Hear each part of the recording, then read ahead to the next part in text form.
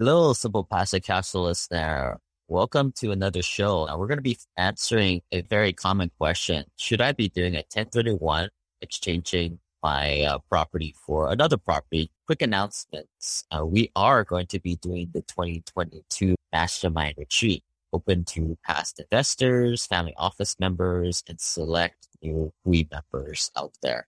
Now, to learn more, go to simplepassivecashflow.com/2022 retreat. This is going to be January 14th through the 17th. We have a pretty packed week, a lot of happy hours, a lot of time for you guys to get together, meet at the bar over a meal, over a long day of masterminding, especially on Sunday, which is the workshop day. And fun stuff like hiking. We'll definitely be doing a luau, but really getting the group of mostly accredited investors around the table and interacting and building those organic relationships, which is critical to being a passive investor, finding where to invest, where to stay away from, tax, legal, infinite banking, and a lot of those more softer conversations about legacy planning, building your family office. A lot of those are the conversations that's going to be coming out in Hawaii for those who come. Again, check out the website, simplepassivecashflow.com/2022 retreat. See you there. Now, what I've been up to this past month, I've been freaked out with Biden changing the regulations on the estate taxes. Now, I've been looking at ways to get money out of my own personal estate by doing an irrevocable. Now, there are a couple ones that I'm looking at. Either it's called the HISED, have your cake and eat it too, or this Bite It. Now, I'm not an attorney, and I'm still learning this stuff, but this is the thing with high net worth investors is first go talk it out with other people. Of course, you have your estate attorney helping you along the way, but a lot of these ideas you need to work out with other people in your similar net worth range, mostly accredited investors, of course, discussing what is going to be the best fit for you. A lot of this stuff can be very expensive, but sometimes it's just finding the loopholes in the system. It's just with the wealthy. Cool idea that I heard lately was making a Bite It, where you're making an irrevocable trust, putting all your investments in it and creating that trust into a pseudo real estate professional status. And for some of you super smart people out there who understand that once you're a real estate professional status, sure, you're going to have your passive losses offset your ordinary income by doing a few things on your taxes, of course. But what's really going on is when you're a real estate professional status, all your passive income, passive losses is ordinary income, ordinary losses. So follow me on this. If you have your Bite It trust, a real estate professional status, therefore shouldn't all the income and the passive losses coming from it be ordinary income and ordinary losses? Get your head scratching there. Come on over to Hawaii. We'll have that great conversation amongst other financial fanatic friends out in Hawaii. And I will talk about brainstorming ideas like this so we can take it to our tax and estate attorneys, professionals to put in implement. Because to me, the best practices come from folks just like ourselves, and then be educated and take these ideas and then put them into reality with the right professionals. But again, thanks you guys for listening, and hope to see you in Honolulu, Hawaii, January 14th to the 17th, and enjoy the show. This is a story about a dude named Lane. He moved to the mainland and bought one place to stay. And then one day he went try to rent them out. And then he became one real investor man. All right, so you guys are jumping into a live coaching call here. And this question comes up quite frequently, as most people out there are running around thinking about these 1031 exchanges, which I don't know why anybody does this stuff. Because you're at this 45-day rule where you have to identify properties. And I don't know who the heck can find a good deal in 45 days unless they blindly trust the real estate agent and they just go into lukewarm, crappy deals. But anyway, we love 1031 buyers and sellers because they're desperate. And we know we can sell it for a stupid price to them because they're desperate. But anyway, we have our friend Steve Ballmer here from the state of Washington. Going to be talking about their situation, and we're going to walk through the pros and cons and how it works for tax. As I preface all this stuff here, I'm not a CPA, not a lawyer, but hey, this is what I did with all my properties in 2017 when I sold, I think, 7 or 8 of my turnkey rentals. I had a capital gain and I had a depreciation recapture. And we're going to go to these numbers in this example of $200,000, but I had been going into syndication deals that did cost segregation. I had maybe a few $100,000 or maybe even more of passive losses. So I just brought over $200,000 to suspended passive losses, offset the gain. And now I was able to diversify instead of being like trapped into one or two deals, which breaks the cardinal sin of mine. Never go into a deal with more than 5 or 10% of your net worth, depending what your net worth is. But hey, Steve, are you there? And I'm here. Really appreciate it. And we'll get into the whole analogy with the hot air balloon in case you still want to go down this route too at the end. But why don't you give us some round numbers on what like the situation you're in? So you bought this, you're going to sell this property. What did you buy it for? And what do you think you can sell it? Sure. So I bought a couple properties, and since I'm Steve Ballmer, let's say that I bought them for about $1.7 billion, sold them for $2.5 billion. Okay. And, is this really 1.7 million, or can we go with that? Yeah. Okay. Fine. So what'd you say? 2.5 minus 1.7 is the capital gain? Yeah, plus... Oh, sorry, what was it again? 2.5 minus 1.7. So we're talking about a capital gain of 800 grand. Yep. Now, there were some sales costs, of course, but there's also about 200,000 of depreciation that I've claimed. Cool. So we have to add on top of that 0.2 million. And so that puts us up to $1 million. It might be a little bit less than this because all the commissions and stuff like that, you're going to have to, that can be deducted too. But let's just go with $1 million because this is a great round example. And let's not try and create any brain damage for ourselves during this recording. In 2015, I had 11 turnkey rentals and realized that there's nothing passive about direct ownership in rental properties.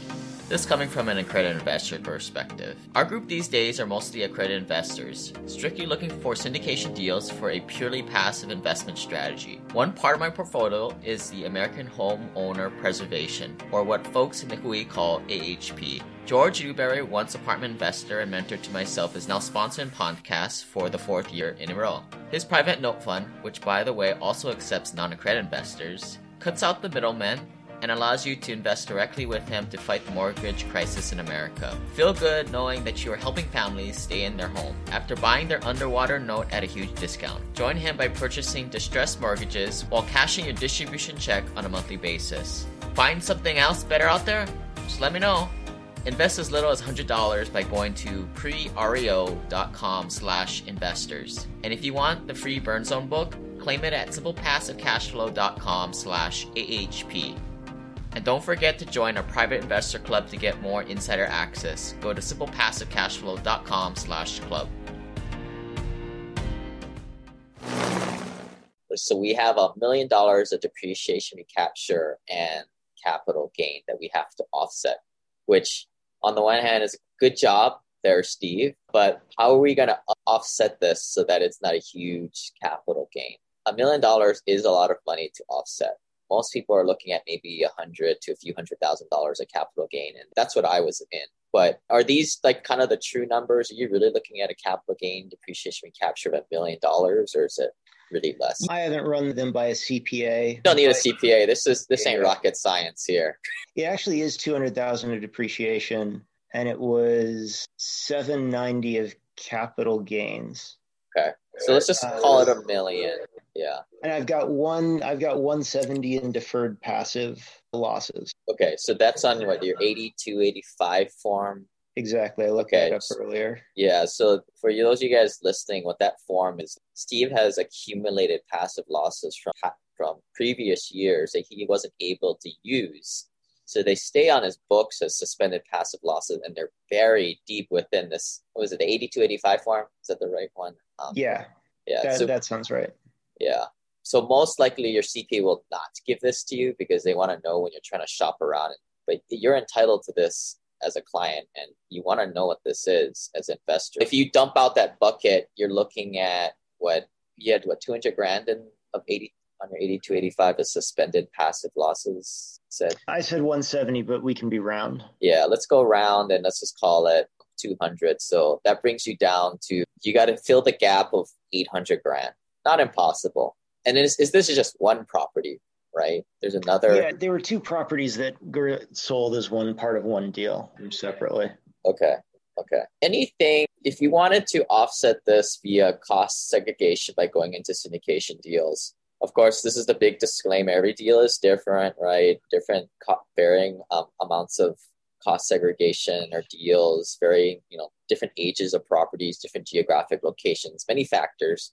But for the most part, I see like in multifamily value add, class B, class C, I see whatever investors put in, assuming that there's prudent leverage, 80, 70% loan to value. Maybe you see 50% to 80% of what you put in as first year losses. I've seen it come back over 100% too. Just run with 60% just to be conservative.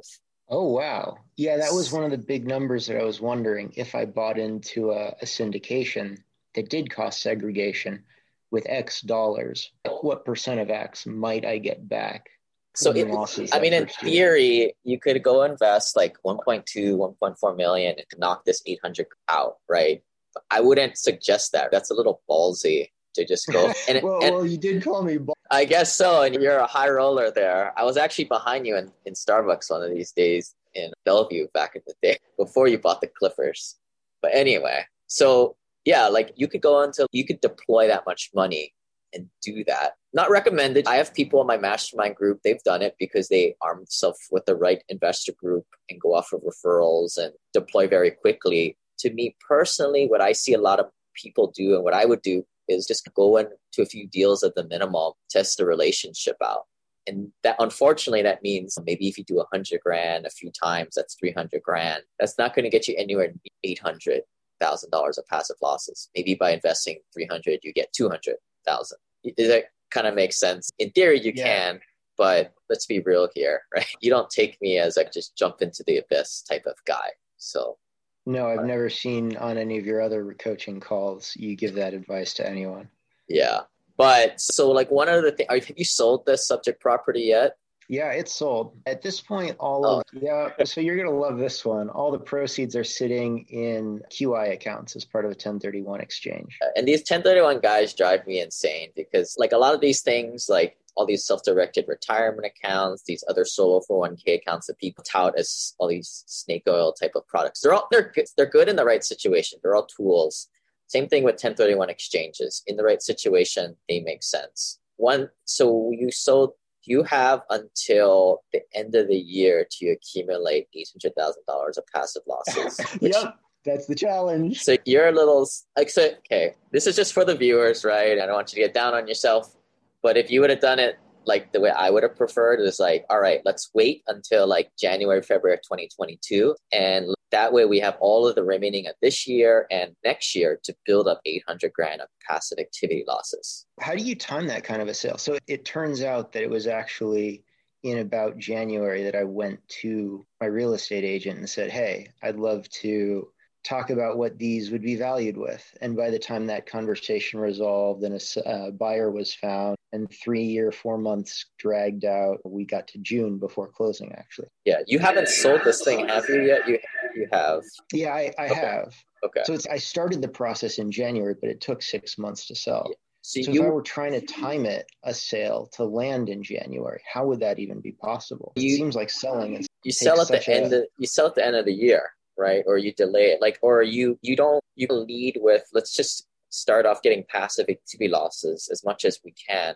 first, and then we go and sell the asset, ideally in the beginning of the following year.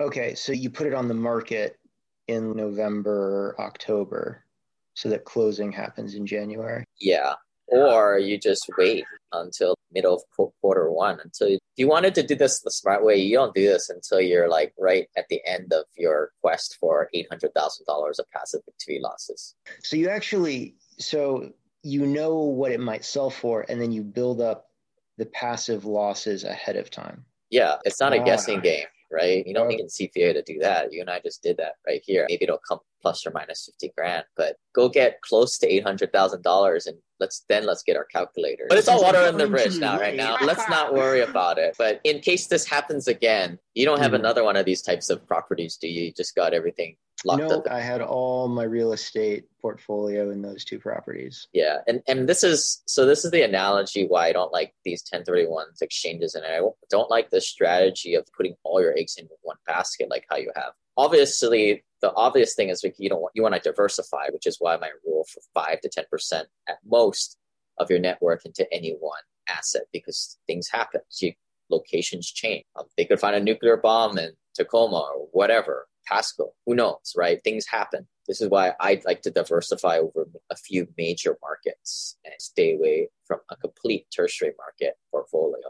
But nevertheless, it's like the analogy I use is like a hot air balloon. So maybe 5-10 years ago, you bought the asset, you bought the beginning assets that started this, and the hot air balloon goes up and up. Maybe when you had a few $100,000 of capital gain, the hot air balloon was like 8 feet up in the ground. You could probably jump out and you'd be okay. The real Steve Ballmer would probably twist an ankle. Pretty energetic guy. Yeah, and that's what I did. Like when I sold my 7 rentals, that I had a $200,000 capital gain depreciation recapture. So maybe I was 10 feet up in the air. Mm-hmm. But by having all these suspended passive losses built up with my 82, 85 form, I threw a bunch of pillows in the ground. I had $300,000, $400,000 of passive fee losses, pillows, that when I jumped out 10 feet out of a hot air balloon, I just landed on a bunch of pillows and I'm cool. In this case, you rolled that hot air balloon up, I don't know what you want to call it, like 70 feet up in there. I don't know, 40 feet up there.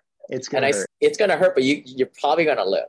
And this is why I like this analogy. Okay, here's what I really suggest real time for you. Look, I'm not a big fan of like hastily investing, but you got to get going, right? You're going to get some damn pillows under you, because if you fall out of this hot air balloon at 40 feet up in the air, there's a good chance you're going to die. We know for a fact you're going to pay a boatload of those taxes on the $800,000 capital gain. Most likely 50 cents on every dollar that you don't put to protect yourself when you fall out.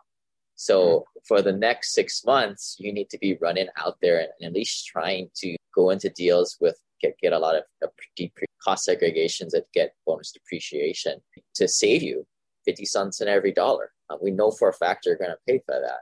Obviously, don't go into bad deals with bad people. In a way, it makes sense. This is why a lot of my guys will use like conservation easements. It's another more exotic thing that you might want to consider in the situation, because you're screwed. There's a lot of scrutiny over conservation easements. When you Google it, you'll get red flagged all over the place. A lot of my guys do this. A lot of my doctors, they do this kind of every year. They make $700,000 and they bring their AGI down to 400 to save, they spend money, but to get that tax. And it's like they spend $1 to make $4 in a way. And that's what you might have to do here. You may have to take an extra chance to save money on taxes, which is going to evaporate. Or you could... Might it make sense to focus on or to go look for development deals or something that would have a higher loss up front? I don't know if development has a higher loss up front. Good question. So you cannot take depreciation until your asset makes $1. So if you're talking ground up development, you can't take the depreciation from that until that thing gets built and making money. So that's typically... that might put you in 2022, 2020. Or higher value add plays. If there's it's currently break even, but there's 60% occupancy and they've got to do a major reno to convert a motel into apartments. At the end of the day, essentially what you're discussing about is basically stretching your dollar and getting more leverage on it by going into these crappier, more distressed deals. Which in theory, it works. So to answer your question, yes. Another option might be the opportunity zone funds type of deals. But the problem, and they're both good ways of mitigating the tax, but personally, I wouldn't do either.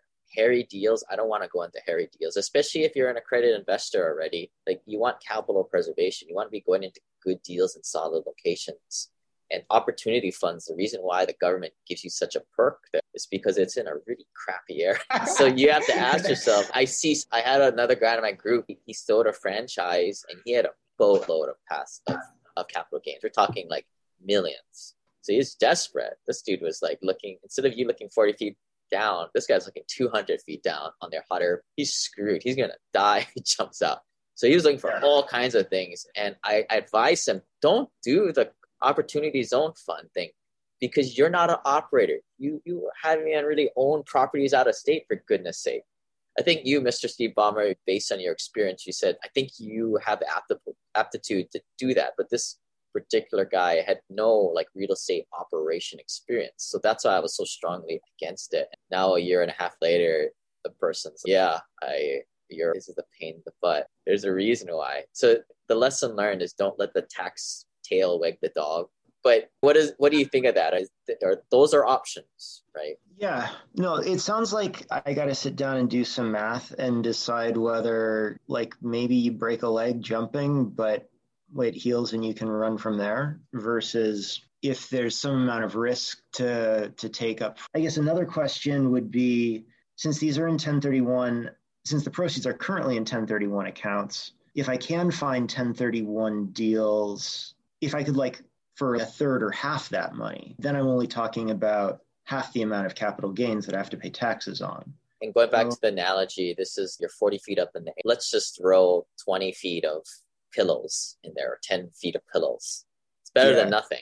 So I could be a little bit of a distressed buyer and a little bit of a smart investor. And then next time I roll things over, try to be smart about how I do that one. Or you just get out of that stuff all freaking together, right? And so I guess the question is how much pillows to throw under versus how much pain to take now. Yeah. If you want to take a blended approach, maybe you try and go into a few $100,000 of syndicated deals and you get like a couple $100,000 of passive activity losses there.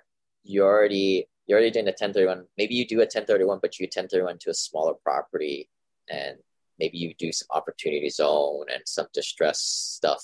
But if it were me, I would do the land conservation easements, take the gamble there, the tax gamble on the audit with that stuff.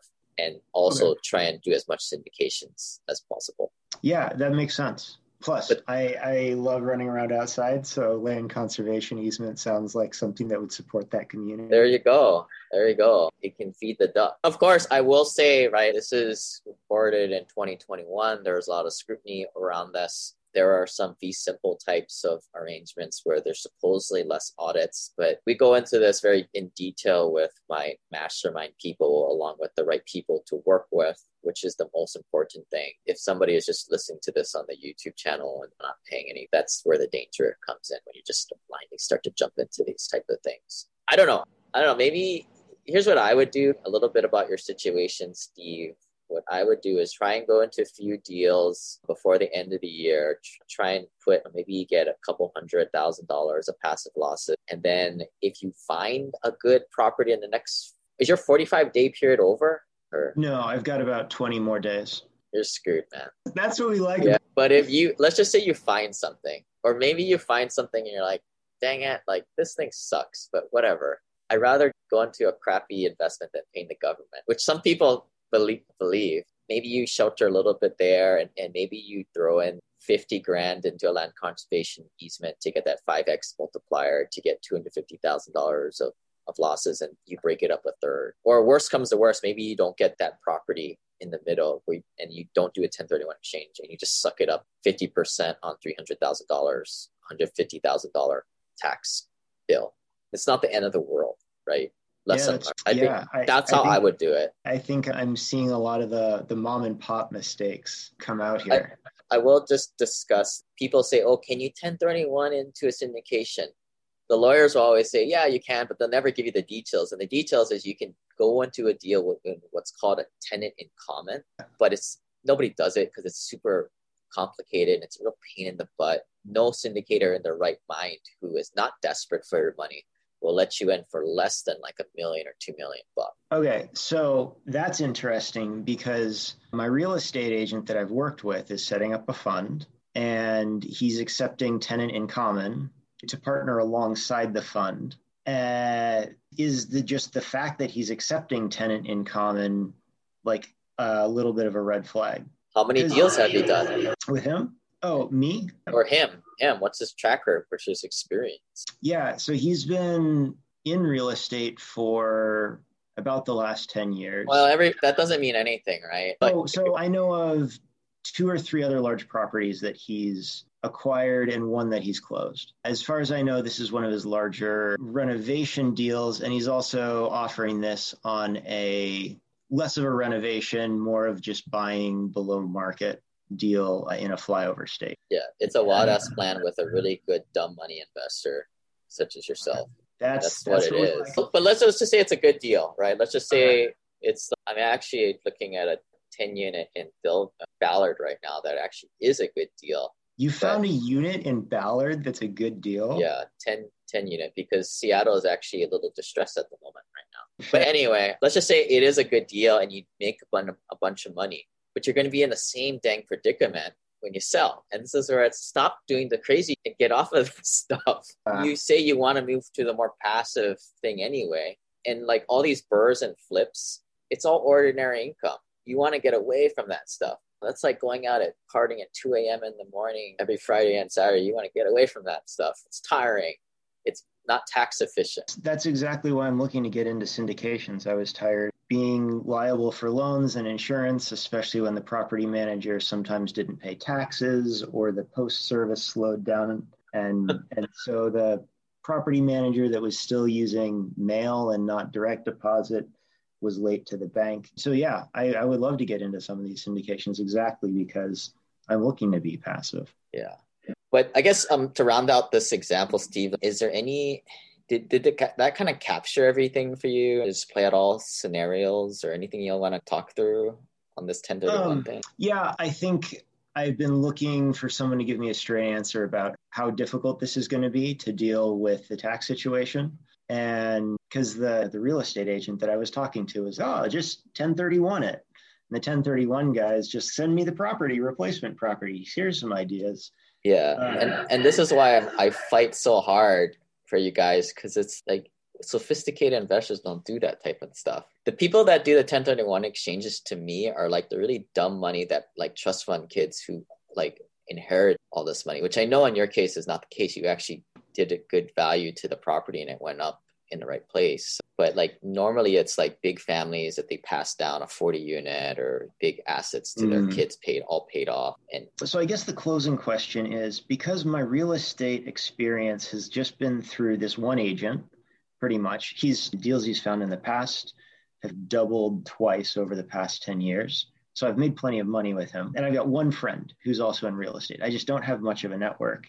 I found you because I was 2-3 weeks ago when all of a sudden I had money in 45 days to do something with it. I started going through podcasts and you were interviewed on one of those podcasts. How do you build a network? How do you find deal flow? What do I do? So you make a podcast and start it in 2016 where you help people get turnkeys and people think you're a legit person and they attract them and you have 2 or 3 calls with guys like yourself every day. But that's not practical advice because every jabroni makes a podcast these days and it becomes very disingenuous, I think. But the only advice I have is don't go to the local RIA. And I know where you're at, Steve. All these ones are just for broke guys or flipping house flippers and sharks and wholesalers. It's not your crowd. It's not the $1 million accredited investor. It's not the guys making over 80 grand a year. I was in this case back in 2012 and I felt super out of place. And that's why I went to out-of-state turnkeys back in 2012.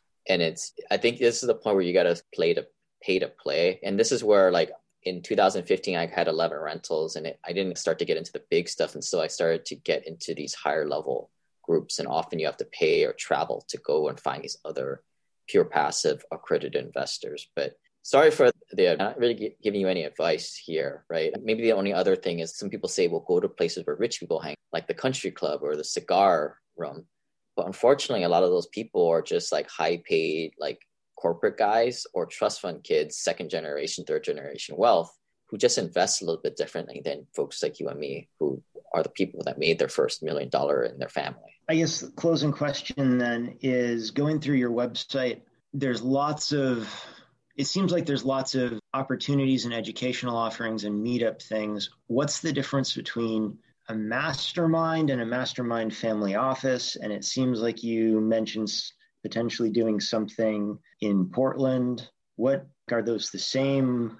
Are they different? I'm a little confused about what all of the networking opportunities related to simple passive cash flow are. Yeah, good question. And it's changed over the years, and it probably haven't like updated the website at all. But when I first started to do this thing back in 2016, like it was cool just to meet investors. But then simple passive cash flow became a thing. We have over 600 investors that have actually thrown in at least 50, 100 grand into deals thus. And it has been a huge target on our backs that we are a legit investor group with people who would love to infiltrate the group. And we've had people in the past.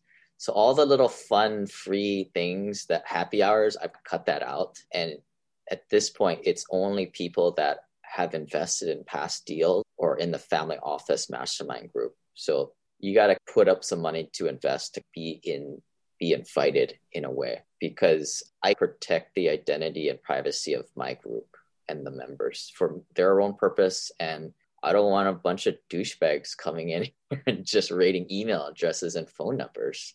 I'll be honest. Cool. I'm sure everyone appreciates that. I'll have to follow up on how to get in. Yeah, but that's why we do these calls, to get to know each other, build relationships, and just see what I can do to help out and see where you're at and see if you're a good fit.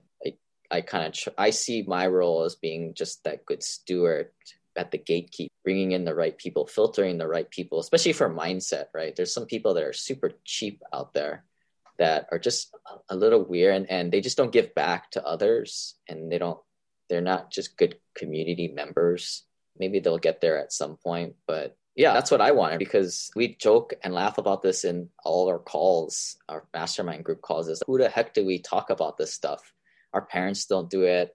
Our coworkers think we can't tell our coworkers that we're going to pull 50 grand from a 401k, friends and family. Like, I don't talk to this stuff about my friends either. I've always joked that I've said Thanksgiving is one of the loneliest times, because everybody thinks that I'm like a real estate agent, or they just don't understand. Nobody understands me, but you guys understand me, and figuring out these little hacks for financial freedom, the tax, the legal, infinite banking. That's where it gets all pulled together. Yeah, it's like a club for financial fanatics. But yeah, I think that addresses most of the curiosities I had at the start of the call. I appreciate the honest feedback. Yeah, and I think thanks for breaking down the 1031 exchange thing, because I think this is a good call where we finally talk all options. This is a very common question comes up. Cool. I appreciate your time.